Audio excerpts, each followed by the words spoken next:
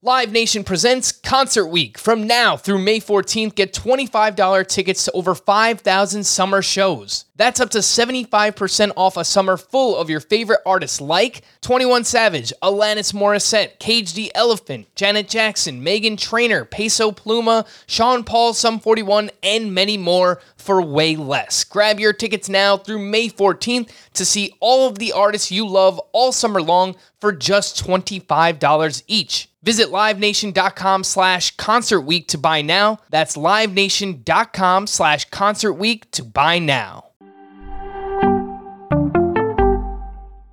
Welcome to the Fantasy Baseball Today podcast from CBS Sports. High drive, center field, hit the wall, grand slam. This is magnificent. Got a fantasy question? Email fantasybaseball@cbsi.com. Get ready to win your league. Where fantasy becomes reality. Now here's Frank, Scott, Chris, and Adam. Happy Memorial Day, everybody, and welcome into Fantasy Baseball Today. Frank Stanfield joined by Scott White here to recap another great weekend of baseball. We'll fire up the Dropometer. We've got some waiver wire ads to talk about and get you ready for Week 10 in Fantasy Baseball.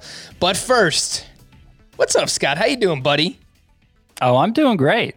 Doing just fine. That is a welcome sight.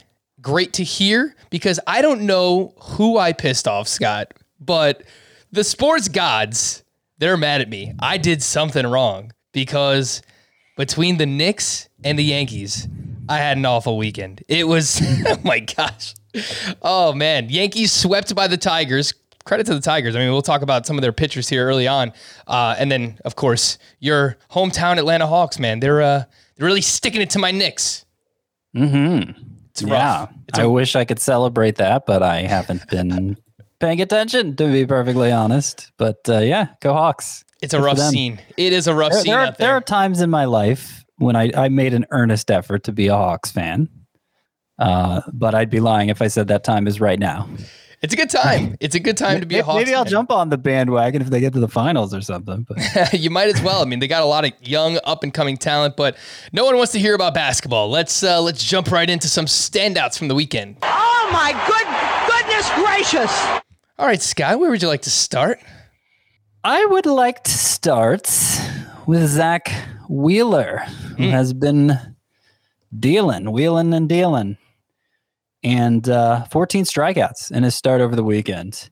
It was his third straight start with double-digit strikeouts. And like, we've never seen this from Zach Wheeler before. He's 31 years old. And remember, our take on him coming into the season is, well, look, he's finally become reliable. It's a little boring, but, he's safe. And now he's striking out 11 batters per 9 innings. His K per 9 is higher than Trevor Rogers at this point, as good as a start as Rogers got off to. I mean, it's genuinely elite.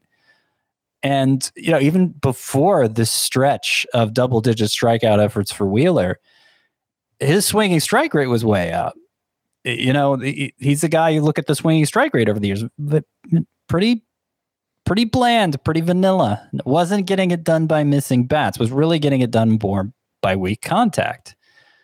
So where did this come from for Zach Wheeler? Well, in his own words, he's learned to pitch to his strengths. And what that seems to mean is more first pitch strikes.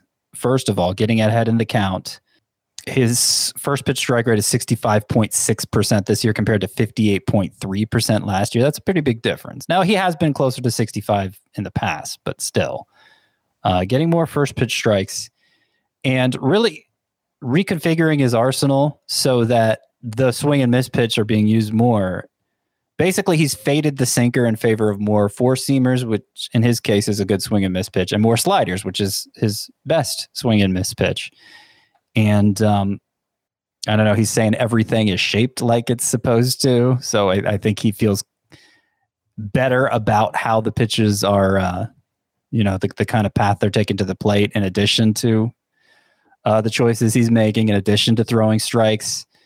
I just think he's found another gear here that nobody saw coming. And I think it's time we treat him like a true ace. Yeah, it's been an awesome season thus far for Zach Wheeler. And one of the podcasts we did preseason was who have you wound up with most at each position? And Zach Wheeler was actually the starting pitcher. I wound up with a lot of shares just because he was boring for the reasons you mentioned. Seemed like he was reliable, pitches deep into games consistently, and I was not expecting anything close to this that we've gotten from Zach Wheeler thus far. He is the SP4 in points leagues. He's SP9 in Roto. It's a pleasant surprise, yeah. I'm not ready to move him inside my top 12, but I think he's right there with Lance Lynn. Maybe I'd put him even ahead of Lance Lynn. Yeah, I think he's kind of doing what we hope Lynn would do, right? Yeah, I made that swap already last week. I moved Wheeler ahead of Lynn, so I have him at SP15, just behind names like Flaherty and Buehler and Kershaw. So I don't know if we can do that yet, but a couple more outings like this, and I think we can start to see Zach Wheeler climb up a little bit higher. So he's been great, throwing his slider a little bit more this year, 25% of the time. That's a career high for him, and has a really good whiff rate on that slider as well. So shout out to Zach Wheeler. He's been great. I'm going to cheat a little bit here, Scott. I'm going to give two standouts from the weekend because I do think that they might be the most exciting players that are available on waiver wires right now. One hitter and one pitcher. And we'll start with Tyler O'Neill, who has 7 hits in 4 games, including 3 home runs since returning from the IL. He's now up to 11 home runs and 4 steals on the season.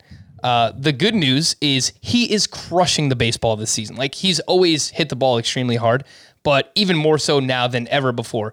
His expected WOBA on contact this year, so basically it just measures your quality of contact, 98th percentile. His barrel rate and expected slugging percentage are both the best in baseball. That's Tyler O'Neill. So the downside to him is that he has a 2% walk rate and a 34% strikeout rate. So I'm not sure how long he can maintain this type of production, Scott, but he's 58% rostered. He's got 7 games this upcoming week, including facing 2 lefties.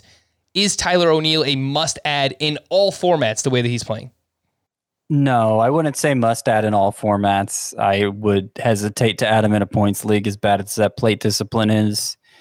And even though the expected stats line up with his...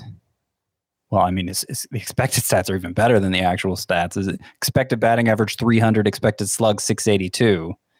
His actual batting average and slug are good, but not that good. But you mentioned how high he ranks in barrel rate. And his barrel rate coming into Sunday's game was 22.7%. Like, half of that barrel rate would be considered good. So it just seems too good to be true. Like, barreling up the ball that consistently. I think that's like the embodiment of a hot streak. And I don't think he can sustain this. And with the plate discipline that bad, I don't know how he looks coming out the other side. I'm open to the idea that he's breaking out, but I need to see more evidence. Fair enough. Yeah. Tyler O'Neill. So he should be added in all 5 outfielder leagues. You're all right with that? Yeah, all 5 outfielder leagues, and category league, even a 3 outfielder category league, I'd prioritize him probably more than I am in a points league. But as somebody who had to add an outfielder in a couple of 3 outfielder points leagues this weekend, obviously 3 outfielder leagues, you're talking the shallower end of the spectrum. But I was looking at like Tommy Pham over Tyler O'Neill, who's rostered in 9%. 67% of leagues versus O'Neill's 58%. So similarly available. And I want to say there was even other outfielders I was looking at over O'Neill in those points leagues. But, O'Neill was on the radar, but he was further down for me in a points league. Fair enough. Yeah, Tyler O'Neill, he's mashing, but the plate discipline is really, really tough to swallow in a points league. How about Tarek Skubal, who up against my Yankees, 6 shutout on Sunday with 3 hits, 3 walks, 8 strikeouts, including 15 swinging strikes on 95 pitches. And he basically went back to his changeup that he was throwing last year. He ditched the splitter as of May 14th on. In 4 starts since then, he has a 3.27 ERA. He's 30% rostered. So Tyler O'Neill was not a must-add. Scott, how about Tarek Skubal? Is he a must-add? Well, he's closer. Obviously it depends on how much pitching you need, but I feel better. I feel more confident in the direction Tarek Skubal's heading. That changeup, I liked Skubal is a breakout coming into the year in part because he developed this new changeup with driveline baseball. It's kind of a split change, whatever. It seemed like a sensible move. But if you go back and look at last year when he began throwing his changeup more late in the season, he was getting a lot more whiffs. It was not looking like a completely ineffective pitch for him. And now he's getting those whiffs on the slider too. Like he's gone from being mostly just the fastball last year to it looks like 3 legit pitches now, with the fastball still being the best. But nonetheless, on Sunday, Skubal, his swinging strike, he got 3 on the slider, he got 4 on the change out of 15 total whiffs on the day. So like they were all contributing to that total. And his previous 2 starts, both just 5 innings, but he had 9 strikeouts in each. So, this is a 3-start stretch where Skubal has looked like a really effective pitcher, if only in short starts there. Seeing him go 6 innings in this one obviously makes me feel even better about picking him up. And I think there's a good chance he keeps it going. Which Detroit Tigers starting pitcher, Scott, do you like most that might be available? Casey Mize, 71% rostered. Spencer Turnbull, 63% rostered. Obviously, Skubal available in many more leagues. He's only 30% rostered on CBS. How would you rank those 3 Tigers starting pitchers? Yeah, and I think Skubal definitely has to be at the top of that list. Okay. Definitely, even though he's the least rostered. Obviously, Turnbull's roster rate jumped up a lot this week because he was in line for 2 starts, 2 very favorable matchups. And he pretty much came through. I actually like what Turnbull did on Sunday. No, it wasn't Sunday, obviously. It was Saturday, right? Saturday, when Turnbull started, he got 13 whiffs in 5 2/3 innings. So that's 3 out of his past 4 starts where Turnbull's had double-digit whiffs. And that's not something we've seen a lot from him in the past. So I'm not saying if you picked up Turnbull for the 2-start week, you have to dump him now. There may still be something there, but I would rather have Skubal. And, I'd probably still have Turnbull outside of my top 75 starting pitchers.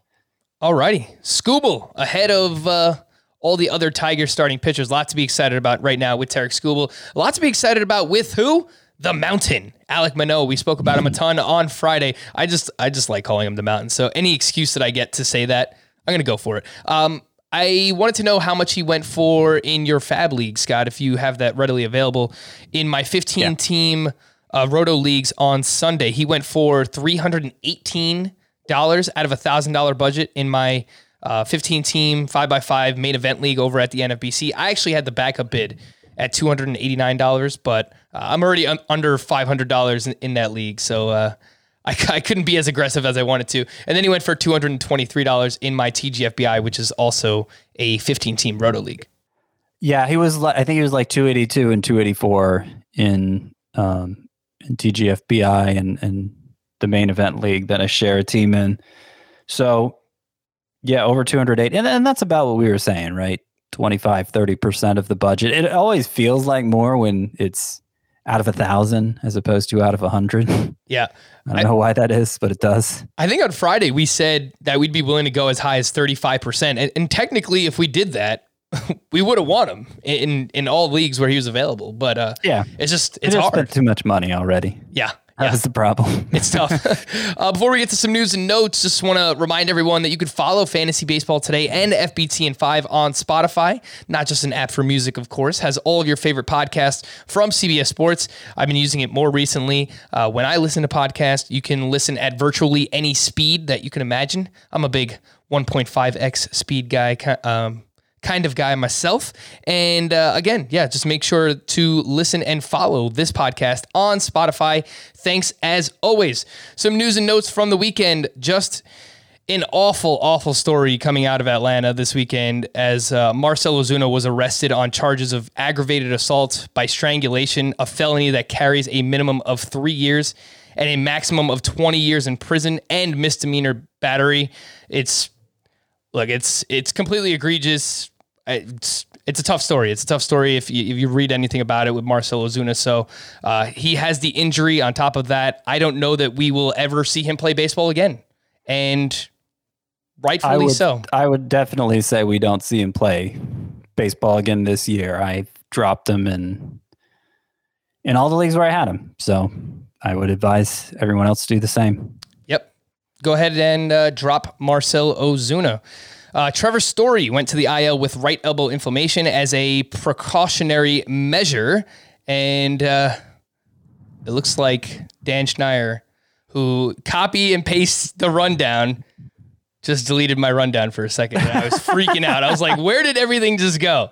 But it's back. So thanks, Dan. Trevor Story went to the IL. Oh my God, I almost had a panic attack. With right elbow inflammation, he will undergo more testing on Monday or Tuesday. Kevin Gausman was removed from Sunday start due to... The downside of Google Sheets here, I think. We just discovered it.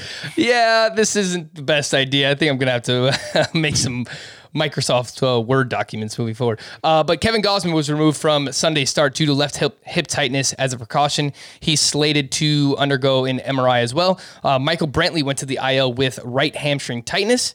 And Max Kepler also went to the IL with a left hamstring strain. And Scott, Trevor Larnach, it looks like he's going to be sticking around a little bit longer. And now that we don't really have as many concerns about playing time, at least for the short-term future, I think he needs to be rostered in more than 17% of leagues. He hit another long home run this weekend, and through 20 games, Trevor Larnach is batting .228, which is not great, admittedly, but that comes with a 16% walk rate, 26% strikeout rate. His xSlug is .547, and his max exit velocity is in the 98th percentile. This is Trevor Larnach we're talking about from the Minnesota Twins. He plays 7 games this week. I'll throw a few names your way, Scott. You let me know if you would drop any of these for Larnach. Andrew Vaughn. I don't think any of the names you list here. Just spoiler alert, I don't think I'm going to say drop any of them for Larnach. That would include Jorge Soler and Dominic Smith. Yeah. Though, I mean, I like, I think I said last week on one of the shows that 17, I'm surprised Larnach is down at 17% and not, closer to like 50%, given the caliber of prospect he is and that he hasn't looked overmatched. I mean, the plate discipline's been great. He had that 461-foot home run to center field last week where, you watch the highlight of it and you're like, they have that batter's eye that's basically like a bunch of shrubs in center field. And you're like, okay, how far up there is it going to land? And then it lands above them. And like this, I don't know, these luxury boxes or something out there. real easy power. That's what I'm noticing right now with Trevor Larnach. So if you do need power in a 5 outfielder league, those are typically category leagues. Larnach is someone that you could look at. Kenta Maeda is past his groin issue, but is managing a sore right arm, which doesn't sound great and maybe contributed to some of his struggles. Somebody recently requested, Scott, that we take a look at players who are banged up and decide whether or not to leave them in our weekly lineups. So I don't have a name for this segment, but it's debuting right now. It's always hard to give a firm yes or no to any of these, but that's fine. Because it depends, obviously, like who you have on your team. But Ramon Laureano missed this weekend series with groin tightness. How are you feeling about Ramon Laureano? I think in 5 outfielder leagues, probably stick with him, but otherwise not. Yordan Alvarez has missed 4 straight with right wrist soreness and is unlikely to play on Monday. This one sounds a little bit more grim, Scott. Yeah, I would lean against it. His teammate, Yuli Gurriel, was out of the lineup for a second straight day on Sunday with inflammation in his left middle finger. Anything on Yuli Gurriel? No, yeah, I mean, this doesn't sound like a big deal. I added, in a league where you have to make moves overnight, I made one for an alternate first baseman in the league where I have Gurriel. So I'm just waiting to the last minute. But I guess if you don't have that luxury, I would lean towards starting him. Obviously, if you have a great alternative at first base, you can play it safe. But if you don't, I'd lean towards starting Gurriel. Jazz Chisholm has missed 4 straight with a mild right ankle sprain. And I think in any category league, Scott, where you have a middle infielder, it's probably going to be hard to get Chisholm out of your lineup. But I think in anything shallower where you don't have a middle infielder, if you play in a points league, you probably could find someone who'll play it safe and keep Chisholm on your bench. Yeah, I would agree with that mostly. I know I have him in a categories league, though, where I think I could move Brandon Lau to second base and put another outfielder in. And my plan is to do that unless I hear something optimistic. So, maybe I'm a little more cautious than the average person, but that's what I'm leaning toward with Chisholm.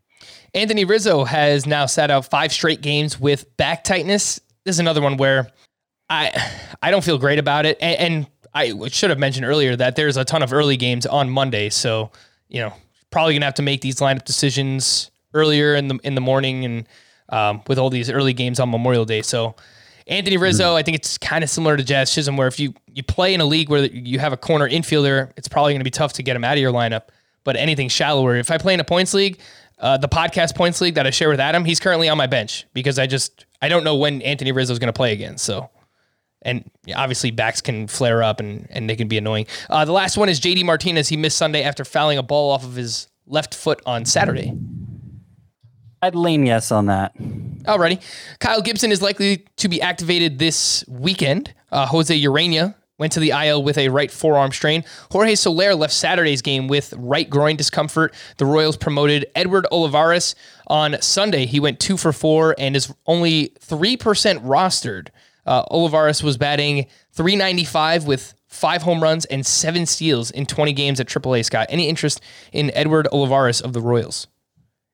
Not rushing out and picking him up, maybe, other than like an AL only league. He was interesting last year though, and as we've discussed before, I was a year early on a lot of players, so but keep an eye on him. Miles Michaelis received a stem cell injection in his right flexor tendon and will be reevaluated in 4 to 6 weeks. Wade Miley is set to return on Monday and will be a 2-start pitcher, I believe. Tony Gonsolin could return after one more rehab start with the Dodgers. Pete Alonso is expected to be activated on Monday for the Mets. Davy Garcia was not here for long. He was demoted after Saturday's start where he allowed 5 runs over 4 1/3. So continues his struggles. He was not good in AAA. Davy Garcia just looks lost right now, so I think he's got to work on some things in the minors. Luke Voigt is expected to miss at least a few weeks with that grade 2 oblique strain, so will not be back after the minimum time. Jose Urquidy is rejoining the Astros rotation on Monday.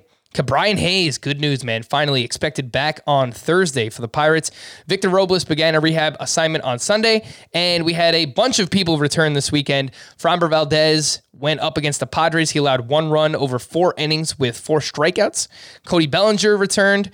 JT Realmuto, Giancarlo Stanton, Starling Marte, Tim Anderson had 4 hits with 2 steals in 2 games this weekend. Jake Odorizzi returned on Saturday against the Padres, 5 1/3, 1 earned, 1 walk, 4 strikeouts. Christian Walker is back for the D-backs. Trey Mancini returned, and Jesus Luzardo returned and will be used exclusively as a reliever for now with the Oakland A's. He missed nearly a month with a broken finger. Should we continue to hold on to Jesus Luzardo, Scott? Yeah, I think you should. And I suspect he'll be back in the rotation at some point. They don't really have anyone obvious to remove right now.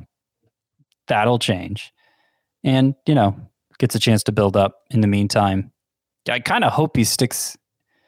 I guess it's a long time, but I kind of hope he sticks in the bullpen to get the 10 appearances so that he can be RP eligible, but that might take a while. So maybe I shouldn't hope for that. We do have one prospect update from the weekend. Mackenzie Gore, the Padres' top pitching prospect, is dealing with a blister issue at AAA, and he has been dealing with a bunch of performance issues as well. He has trouble repeating his delivery. He's walking a lot of batters so far, so that's why we've seen names like Logan Gilbert and Alek Manoah potentially surpass Mackenzie Gore as the top pitching prospects in baseball because he's struggled big time. Let's take a look at some players who you might want to drop. Scott will fire up the Dropometer. These are actually all starting pitchers, I just realized. So let's do it. 0, not dropping this player at all. 10, get rid of him. Don't need him on your fantasy team. Blake Snell, what's happening, man? We talk about Blake Snell every week. Same thing with Luis Castillo. We'll get to him as well. But Blake Snell at the Astros this weekend, he allowed 7 runs with 3 walks over just 3 innings pitched. The ERA now stands at 5.55. The walks per 9, 5.94. Blake Snell has really gone down this Robbie Ray rabbit hole from like a couple of years ago, and it's something you really don't want to do. So, Scott, where are we on Blake Snell, the Dropometer? Can you drop him anywhere? Maybe like a 3. I've been losing faith in him really for years. I've been losing faith in him, but especially this year. And remember, it was just 2 outings ago that he had the 6 innings for the first time since 2019 and 11 strikeouts, and it was his best start in a long time. But then the 2 starts since then have been really bad. Before that 6 inning start, it's not like he was terrible. It's just he was inefficient and not giving you what you thought you were getting. But these last 2 starts, it's been bad. Now, Jace Tingler, his manager, pointed out this start on Sunday. He was facing the Astros, and he's like, the Astros don't chase anything. Like, you can't get the Astros to chase stuff. So I think he was pointing out that Snell was not being aggressive enough in the strike zone. And, just looking at the numbers as a general rule, that's probably true. But the matchup didn't help him this time. Definitely a sit for now, but we know what the upside is, and the whiff rate is still great. Even in the first of these 2 starts, I think he had like 16 whiffs in less than 4 innings. So, the stuff is good. The stuff hasn't been compromised here. So I'd hold on to Snell for now. And if you are a believer in the underlying numbers, XFIP is something that we call out quite a bit here on this podcast. He has a 5.55 ERA, but that is with a 3.57 XFIP. So it says that Blake Snell is deserving of better numbers so far this season. Luis Castillo, not so much. At the Cubs this weekend, he allowed 4 runs. Only 2 of those were earned, but 4 more walks. He only goes 5 innings, only gets 3 strikeouts.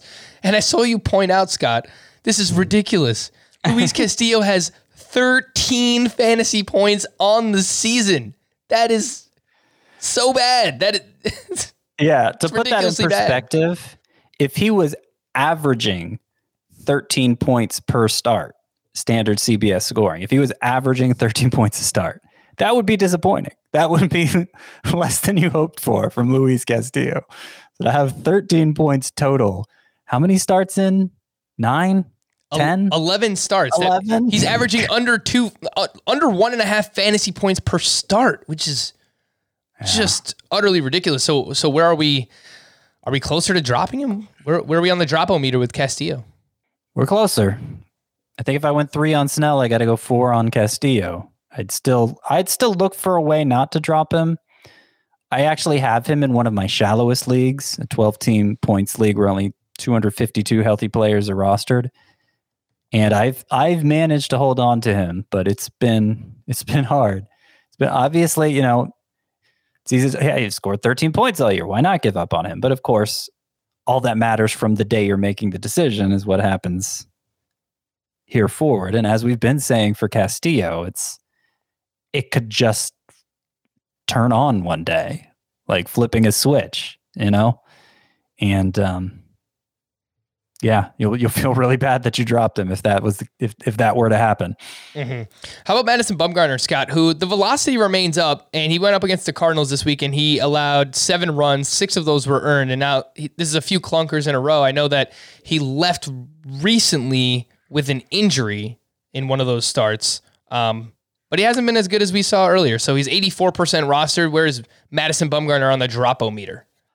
Probably like a 6. I'm not ready to abandon all hope here, but I realize roster space is limited, and you're kind of relying on what his season-long numbers look like, what the perception was on him coming into the season. It wasn't just like a start or 2 where he looked transformed, It was 5 starts. Mm-hmm.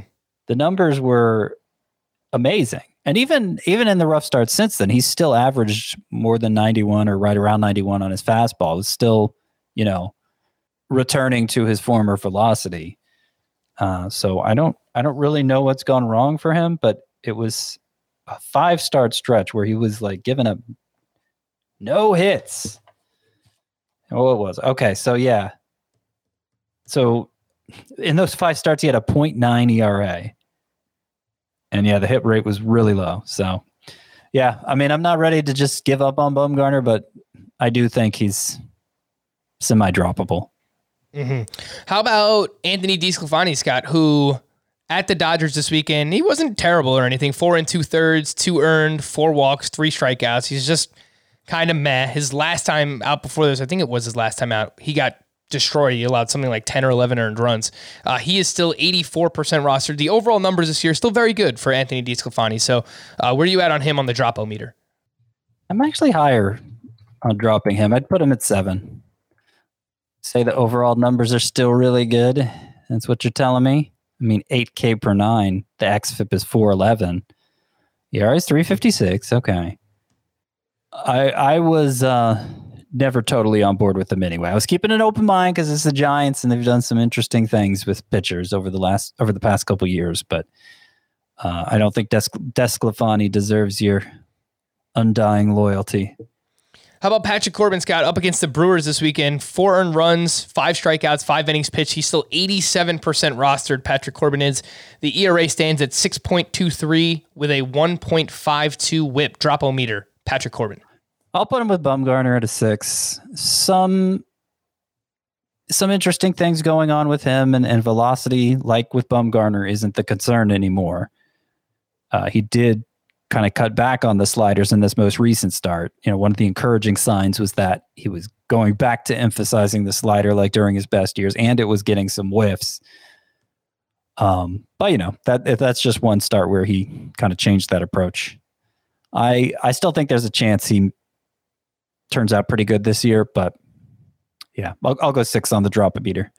Dallas Keuchel has basically turned back into the Dallas Keuchel of old, where he's really not getting any strikeouts at all. And I'm not going to say that 2020 was a complete fluke because he was great, but that is not the Dallas Keuchel that we've seen so far this year. No. He has a 4.53 ERA and a 1.32 whip. What's the Dropometer on him, Scott? 8. I just think he's fringy. I just think there are too many strikeouts out there, and he's not giving you any, so you're really depending on him winning, which, the White Sox help with that, but he hasn't even been pitching deep into games consistently like he has in years past.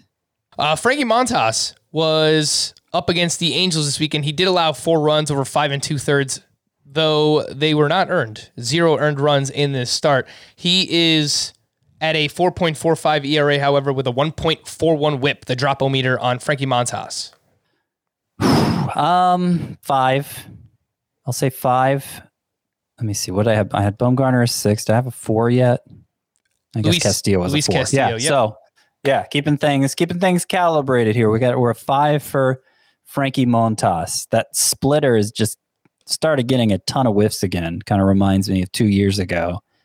And so I'm reluctant to move on from him, even though the ERA is bad. I think there are some positive signs that the ground ball rate is still really low, which is not what he was doing 2 years ago. But I think he's moving the right direction, and he gives you volume. So 5 for Frankie Montas. Last name here, Scott, is Cole Irvin up against the Angels this weekend. He allowed 4 earned runs over 6 innings pitched. And kind of like DeSclafani, the surface numbers are okay, 3.92 ERA, but the underlying numbers are pretty bad. So I was never buying into Irvin. I wrote him as I wrote him just because he was a hot hand play in leagues where I could take advantage of his relief pitcher eligibility. But in the long run, that came back to bite me because now there's 3 starts in a row with 4 earned runs or more.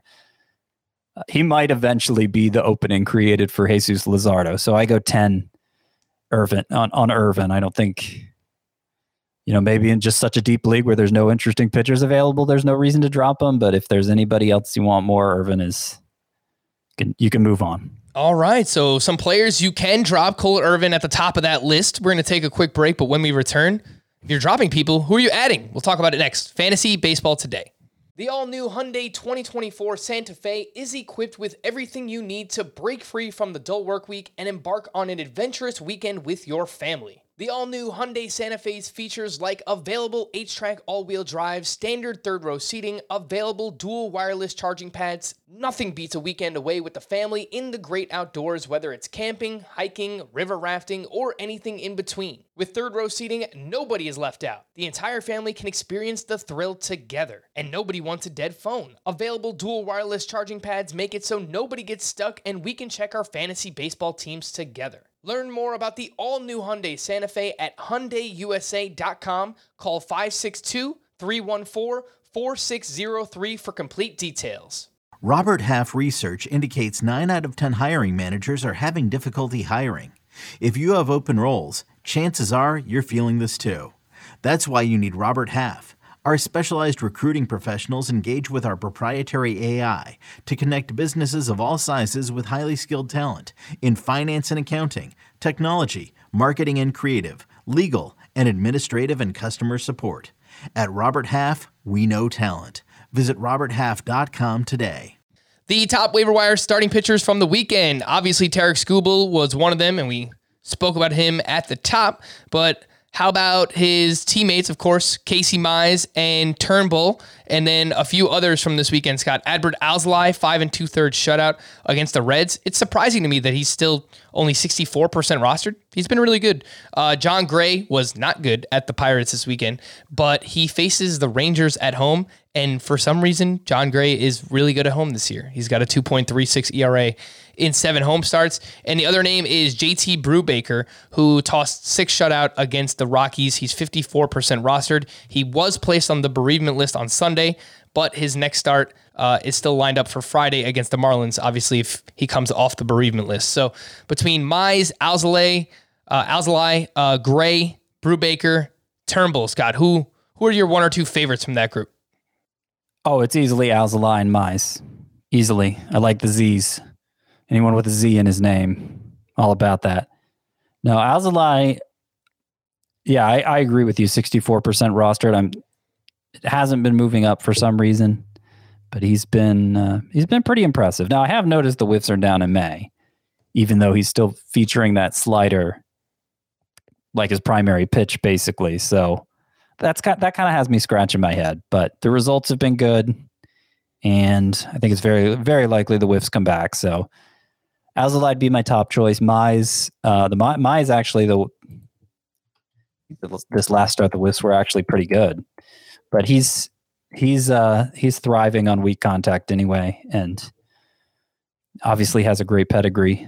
So it wasn't this last start the whiffs were good, but they've been better in May overall. Mm-hmm. Still not great, but giving you innings. We're worried about how much longer he'll be giving you innings, but he's giving them to you for now and just being good enough that I think he's, not must roster, but I think he's a decent player to roster.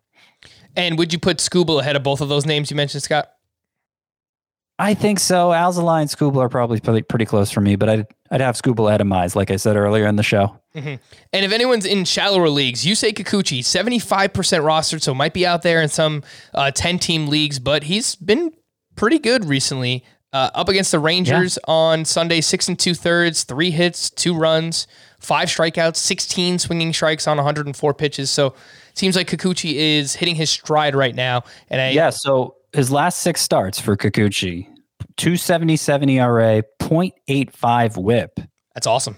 9.5 K per 9 and a 15.8% swinging strike rate, which would be, like a top 5 in baseball swinging strike rate. 96.3 is what he averaged in his fastball in this most recent start. He's hit 98. It seems like Kikuchi just keeps getting better. Mm-hmm. And you would put him ahead of Skubal and Alzolay? Yes, I would. Me too. So let's do it. Get Yusei Kikuchi on your fantasy teams. That number should be closer to 100% rostered. Some deeper starting pitcher ads, part 1, because there was a lot this weekend. Martin Perez was up against the Marlins, 5 innings, 2 runs, 4 strikeouts. Chris Bubich was at the Twins, 6 innings, 1 run, 5 strikeouts. Logan Webb returned, and he went up against the Dodgers, 5 innings, 2 runs with 7 strikeouts. Alex Cobb at the Oakland A's, 7 shutout with 8 strikeouts. Where'd that come from? And then Justin Dunn up against the Rangers, 5 2/3, 1 run, 8 strikeouts with 16 swinging strikes. So, Scott, between Martin Perez, Bubich, Logan Webb, Alex Cobb, Justin Dunn, who's your favorite from that group? I'm not wild about any of them. I haven't put in a bid for any of them in any league I'm in. If I have to pick a favorite, it's probably Bubich, because I think his changeup might be the best pitch that any of these pitchers have. I mean, Alex Cobb's splitter, but he throws it so much. And Bubic has a great ground ball rate this year, which is also something I appreciate. So Bubic would be my number one choice. All right, some deeper SP ads, part 2. And if you didn't like that list, Scott, I mean, we're going pretty deep here. Yeah. But Mitch Keller tossed 5 shutout against the Rockies. He basically alternates terrible starts with decent starts. So if you follow that trend, he might get blown up his next start. But he is going up against the Marlins this week. So that's what stood out to me. 13% rostered is Mitch Keller. Mike Foltynewicz, smoke and mirrors. I don't know how he continues to do it, but 7 innings, 2 runs, only 2 strikeouts. Ross Stripling, this is now 2 appearances in a row where he's looked pretty good. 5 innings, 1 run, 3 strikeouts. Matt Peacock, don't really know much about the fellow, but 6 innings, 2 runs, 6 strikeouts. He plays for the Diamondbacks, if you didn't know. He went up against the Cardinals this weekend. He's not Brad Peacock, I'll tell you that much. And Vladimir Gutierrez for the Reds. He was called up on Friday. He pitched against the Cubs. 5 innings, 1 run, 3 strikeouts, Scott. Of course, deeper leagues, but if you had to choose one between Mitch Keller, Mike Foltynewicz, Ross Stripling, Matt Peacock, and Vladimir Gutierrez, I think you could take a flyer on Stripling, just given his history. You know, at this time last year, we were all pretty excited about him. If only he had a spot in the Dodgers rotation, you know? So, yeah, Stripling would be the guy. I'm not saying in standard mixed leagues you need to make a move for him yet, but yeah, I got to pick someone because that's the exercise. That is the exercise indeed. Let's talk about some hitters. And Ty France, since returning from the IL, he has 9 hits in 7 games. He's 60% roster, and he plays 7 games this week. If you remember, in 23 games before he got hurt, he was batting .325, 3 homers, 8 doubles, a 9% walk rate, 23% strikeout rate. Scott, I kind of feel like people are forgetting how good he was, and I think his roster rate should be higher than 60%. This is Ty France. Well, yeah, I mean, the thing that is not obvious just from looking at his numbers and from the experience of rostering him was he got hit by a pitch in the forearm. Basically, the injury he went on the IL for, but after getting hit, he played, like 3 weeks. So his numbers collapsed. Yep. Yeah, I had a good feeling after a period of rest to let that injury heal, he'd come back. He's been such a consistent 300 hitter in every context. And now he's, 3 for 10 since coming back? Exactly 300? 3 for 9? Like 3 for 9 or 3 for 10. Yeah, I think Ty France is going to be worth a second look. If not already, then soon. Would you rather have him or Nick Madrigal, who has multiple hits in 4 of his last 6 games? He's now batting .300. He's 71% rostered. So you might have to make a decision on those two in shallower leagues if you need a second baseman. Yeah, I think France clearly has the more upside. If Madrigal was going to be a big base stealer, that might be different, but 1 steal so far. So Madrigal is looking a lot like what we thought David Fletcher would be, and maybe what David Fletcher will still be eventually, but lack of strikeouts being his main strength. There's some interest there in points leagues maybe, but overall I'm not that interested in Madrigal. It's pretty weird that the White Sox won't let Madrigal run. I don't know if it's just something to do with him or what the reason is, but he's in the 81st percentile in sprint speed according to StatCast, and they're letting Tim Anderson run. I guess they're not really letting anyone else run, but yeah, I think he's capable of it. They're not letting Nick Madrigal run for whatever reason. Mike Zunino over the weekend, he continues to crush it on, I believe it was Sunday, he went 2 for 4 with his 12th home run, and he is up there in terms of barrel rate this year. He's actually number 1. I think I said Tyler O'Neill was number 1 earlier. That is false. It's actually Mike Zunino. I think I mixed those 2 stats up. But Mike Zunino, number 1 in barrel rate among all hitters, not just catchers, and he's doing that with a 37% strikeout rate. So, Scott, he is 53% rostered. Do you need to get Zunino in 1-catcher leagues? I don't have a lot of trust in Zunino, but there aren't 12 catchers that I have a lot of trust in. So if you're at the back end of that group in terms of filling your catcher spot, I think you just work with him until he runs out of steam, till maybe that barrel rate normalizes. I have him in 1 league where I've been doing that, and so far, so good. would you drop any of Gary Sanchez, Mitch Garver, or James McCann for Mike Zunino? Not Garver. Look at Garver's May stats. They're really good. He seems to be gaining steam. The other two, look, rest of season, I think McCann and even Sanchez, I'd bet on them being better from today forward. But if it's a one catcher league, I'd swapping them out for the hot hand. I don't think is wrong necessarily. Yeah. It's weird because it's coming at a time where Sanchez actually has looked a little bit better recently. 5 hits over his last 3 games. Finally, has his playing time gone up? Is he kind of back in the predominant catcher role for the Yankees? I know that he was playing more because of all their injuries, so they were just playing him at DH, and they were having Kyle Higashioka catch. But it looks like Sanchez has played. He's only sat one time since May 23rd. Is what it looks like. Well, there was a doubleheader on the 27th, but yeah, he's been playing more. Yeah, I don't know. Yeah, I still think it's pretty interchangeable.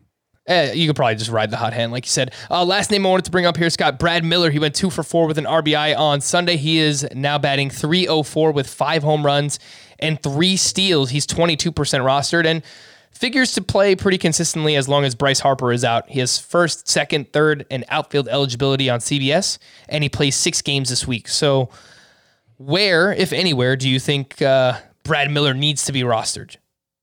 Anywhere you need a fill-in bat at one of those positions. I'd be fine picking him up in any format. I don't think there's longevity here, really. People who played last year might remember, I think, was he with the Cardinals at the time? But he had a really productive stretch last year where he did a lot of damage in a short period of time for fantasy teams, and I think he's capable of doing that again while he is getting the playing time. And I like his matchups this week, so yeah, I'd be fine with Miller as a fill-in. Alrighty. Some deeper waiver wire hitters, Scott, that let me know if you have any interest. Again, these are deep names. Josh Reddick went 3 for 5 on Sunday. He's batting .324. He's now with the Arizona Diamondbacks, and he's been playing pretty consistently. He's 2% rostered. They have 7 games this week. Edmundo Sosa, who is playing shortstop for the Cardinals. He's filling in for Paul DeJong. He's batting .309. He has 2 steals. He's 7% rostered. And Freddie Galvis, he has 3 home runs over his last 4 games, and he's now up to 9 home runs. Freddie Galvis, every single year. Nobody wants to roster him. He's boring, but he just kind of produces like a middle infielder in a deeper league. So it's not exciting, but Reddick, Sosa, Galvis, anything here? I think of the leagues where they're worth rostering, it'll be pretty obvious. Like in a 15-team league where I just lost Nico Horner as my shortstop after already losing Corey Seager as my shortstop. Edmundo Sosa was the best shortstop to pick up, and there really was no other choice. So, he did have interesting numbers in the minors 2 years ago, but that was obviously with the juice ball and the PCL. He had 17 home runs in 453 games. So I don't know. I don't think you're missing anything if you pass him over. And I'd rather have had Freddie Galvis if that was an option. Let's hit the call to the pen a little bit earlier, get you some bullpen updates from the weekend. And for the Cardinals, Daniel Ponce de Leon picked up 2 saves on Thursday and Friday, and it just kind of caught my eye. So I wanted to let everyone know that Alex Reyes was unavailable for I believe it was Friday, and the Thursday one went into extra innings where Alex Reyes actually had already pitched. So Reyes also picked up his 15th save over the weekend. I don't think there's anything to see there, but maybe Ponce de Leon is the next man up behind Alex Reyes. So for the Giants this weekend, Jake McGee was used in the 8th inning on Friday. Tyler Rogers allowed 3 runs and took the blown save, but wound up with the win. And then on Sunday, Jake McGee was used in the 9th inning, and he allowed a home run to Albert Pujols, but did lock up his 12th save. You had your chance. McGee. You could have gotten it back. That's what I think. That's what I think of this situation. I think they'll go back to Rogers next time. Yeah, I think so too. For the Mariners, oh my, always fun times here. Keenan Middleton was used in the 8th inning on Friday. Eric Swanson recorded 4 outs. He picked up his first save. Rafael Montero was unavailable. He had pitched 3 of 4 days entering Friday. And then Rafael Montero allowed a run, but picked up his 7th save on Saturday. And Keenan Middleton got his 4th save on Sunday. So 3 saves this weekend for the Mariners. 3 different Mariners relievers picked them up. Yeah. It's a mess. You know, remember the shruggy shoulder emoji that was just made with like a bunch of text, that one, you know what I'm talking about? Yeah, I actually do. Yeah, I know what you're talking about. Yeah. I did pick up. That's what's going on. Just wait for Graveman to get back. Yeah. And Graveman, I saw that he is still quarantining in San Diego, which is they had one of their previous series there, but he either tested positive or he was a close contact for COVID. So that's why he's currently on the IL. I did pick up Keenan Middleton in a few very deep league, 15-team roto leagues, but yeah, we're scraping the bottom of the barrel in those leagues. I have yet to drop Montero in the 15-team roto league where I have him, though I did drop him in my 24-team dynasty league, apparently prematurely. I don't know. I don't think so, Scott. I don't think it was premature. I think it's you got to save. I think it's perfectly fine. For the Tampa Bay Rays on Saturday, Diego Castillo was used in the 8th inning. JP Fireisen got his 2nd save. He's 11% rostered. Scott, are you a little bit more interested in Fireisen? He now has Fireisen back-to-back. A song of Fireisen. Yes, back-to-back saves for the Rays. Yeah. I'm interested. I mean, who knows what the Rays are doing ever, right? But it seems like he's at least on equal terms with Castillo. And the numbers are good this year for JP Fireisen, who, I mean, that's a nice name. I like the name. It's a pretty cool name. I like the name. Yeah. Put out the fire. He's got ice running through his veins. Like, you could just do so much with that. Send in some Team Name Tuesdays. We'll hook it up. No, I mean, look, I'm not blowing the budget for him in those 15-team roto leagues we play in, where obviously anybody who shows signs of getting saves gets scooped up. I was prioritizing Fireisen over Lucas Sims, who TJ Anton came back in and got a 4-out save on Sunday with Sims working earlier in the game. But Sims got the previous 2 saves, and I don't think Anton's ever going to become just a true closer because he's too versatile. So I think Sims is I think among the true relievers, Sims has emerged as the front runner in Cincinnati, but obviously it's not going to be 100% situation, at least not yet. So I went Fireisen over him, and I went both over somebody like Keenan Middleton. Mm-hmm. Amir Garrett pitched in the 6th inning on Sunday. Lucas Sims was used in the 7th. For the Twins on Saturday, Hansel Robles allowed a run in the 8th inning. Taylor Rogers allowed 2 runs in the 9th. It was actually a home run to Adalberto Mondesi, his first of the year. But Taylor Rogers did get his 4th save of the season. For the Blue Jays on Sunday, it sure looks like Jordan Romano is back, baby, as the closer. He picked up his 3rd save. He's 55% rostered. I think that number needs to be higher. Rafael Dolis was used the inning before. Romano now has their last 3 saves. Tyler Chatwood did get a chance for a save Sunday, but he walked 5, and it was bad. I assumed Romano just needed a day off. Yeah. For the Royals on Sunday, always great times with the Royals as well. Kyle Zimmer used in the 6th and the 7th. He recorded 4 outs. Scott Barlow was used in the 7th and the 8th. And who gets the save? He's back from the dead, baby. Greg Holland, his first save since April 18th. And I should have saw this coming, Scott, because I actually dropped Greg Holland in a 15-team league last Thursday for Kyle Zimmer. Yeah. What a mess. Serves you right. What an absolute mess. I was prioritizing Holland after Fireisen and Sims, both, because I don't think it'll be a long. First of all, I'm not confident he'll be getting all the save chances for the Royals while Stallmont is out. And it doesn't sound like Stallmont's absence is going to be a lengthy one. Yeah. For the White Sox on Saturday, Liam Hendricks, he picked up saves in both games of the doubleheader. He also picked up one on Sunday, so now he has 13 saves total. Ryan Presley allowed a 3-run home run to Fernando Tatis on Saturday. That was his first blown save of the season. Raisel Iglesias picked up his 9th save. Craig Kimbrell got his 12th. And Lou Trevino got his 7th on Friday. We'll quickly wrap up with some leftovers from the weekend, some starting pitcher studs being studs. Lucas Giolito up against the Orioles. Sure looks like he's just back, and he's great. 7 innings, 1 run, 3 walks, 12 strikeouts for Giolito. Freddie Peralta at the Nationals this weekend, 7 innings, 1 run, 7 strikeouts. Like to see some length there from Peralta, so that's nice. Brandon Woodruff at the Nationals as well, 7 shutout with 10 strikeouts. And Max Scherzer up against the Brewers on the other side of that game, 6 innings, 2 runs, 1 walk, 10 strikeouts, 18 swinging strikes on 89 pitches. Scott, anything you would like to add on Giolito, Peralta, Woodruff, Scherzer? Well, I'm still a little hesitant to say Woodruff is now the best pitcher in the world, but in 8 of 11 starts this year, he's allowed 3 hits or fewer.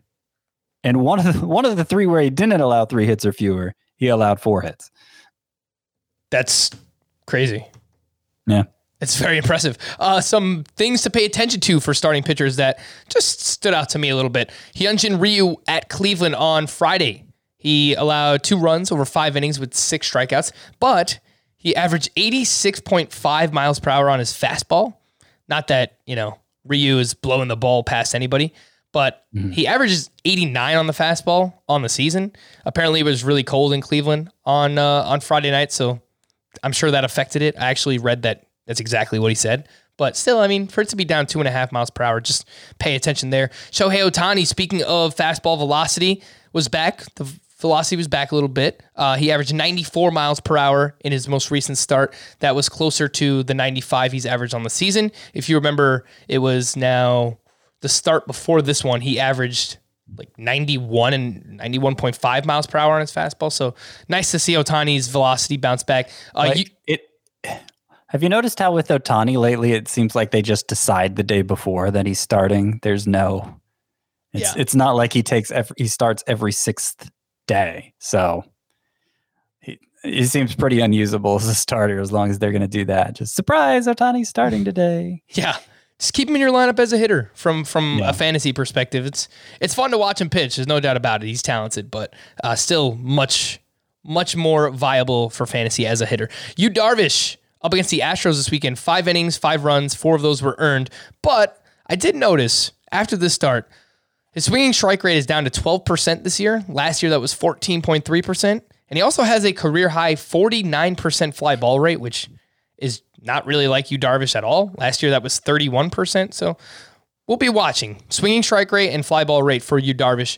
And Trevor Rogers, the last one at the Boston Red Sox. He was fine. 6 innings, 2 runs, 6 strikeouts, but he has now averaged under 94 miles per hour on his fastball for, I actually think it's 3 straight starts. I think I meant to write 3. So Trevor Rogers, still good. Velocity down a little bit. Interestingly, what day was that Rogers started? I believe it was Saturday. Saturday? Yes. I gotta find this. Okay. Yeah, I got it. So he threw 13 sliders. Remember, we were worried he was fading the slider. He threw 13 sliders in this game and got 7 whiffs on 13 sliders. So that was an encouraging sign. Although, there's still a little bit of reason for hand wringing over Trevor Rogers. Just worrying about if he's trending the wrong direction here. The other shoe has yet to drop, and hopefully it never will. But I don't know. I think the jury's still out on Trevor Rogers. Some hitting leftovers from the weekend. Jared Kelenic is now batting just 123 with a 443 OPS. Scott, should we leave Kelenic in our lineups this upcoming week or wait for him to show some signs of life? Well, I really liked the Mariners matchups these past weeks, so he did hit a home run. Could have been better. I'm not ready to sit him yet. Eugenio Suarez has now led off the last 5 games that he has started for the Cincinnati Reds. He has 3 home runs during that span, not really doing much else. Adalberto Mondesi is batting .318, 6 games into his season with 1 homer, 1 steal, 1 caught stealing, and in Mondesi fashion, 0 walks to 10 strikeouts. So Whit Merrifield, this one I found interesting. He's batting just .230 in May. The plate discipline looks fine. He's got a .247 BABIP with a 51% ground ball rate. So normally BABIP is very high for Whit Merrifield and batting average because he hits a lot of line drives. The line drive rate has been down in the month of May, so I think that's why he's struggling right now. And Charlie Blackmon went 3 for 4 with 2 doubles and a triple on Sunday. He is now batting .310 in the month of May, and he's up to .250 overall. So some signs of life here for Charlie Blackmon. Scott, we'll wrap up with to stream or not to stream. And we'll start with Monday. Dylan Bundy at the Giants, James Kaprielian at the Mariners, Merrill Kelly versus the Mets, Wade Miley versus the Phillies, Mike Minor versus the Pirates, and Johnny Cueto versus the Angels. I like Kaprielian at Seattle. That's the team he just faced, so it'll be interesting the second time, but obviously he could throw a no-hitter because it's Seattle. Minor against Pittsburgh. I think it's pretty good. I don't love any of the others. I guess Bundy at San Francisco, but obviously that's taking a chance.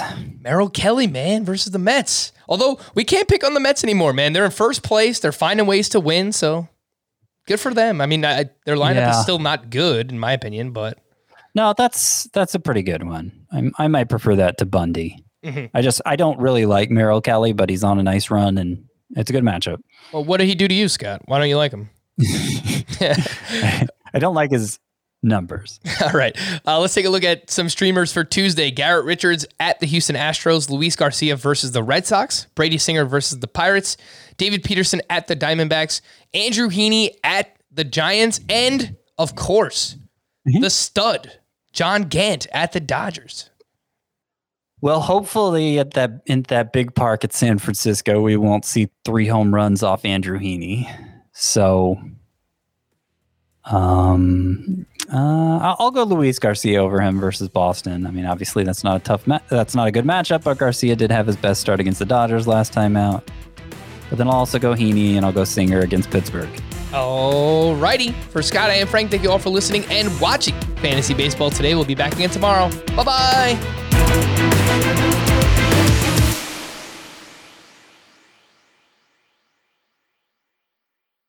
From producers Matt Damon and Ben Affleck, explore how art and music sustained hope during the siege of Sarajevo, thanks in part to humanitarians and the band U2. Kiss the Future. New documentary now streaming exclusively on Paramount+. Go to Paramount+ to try it free. Terms apply.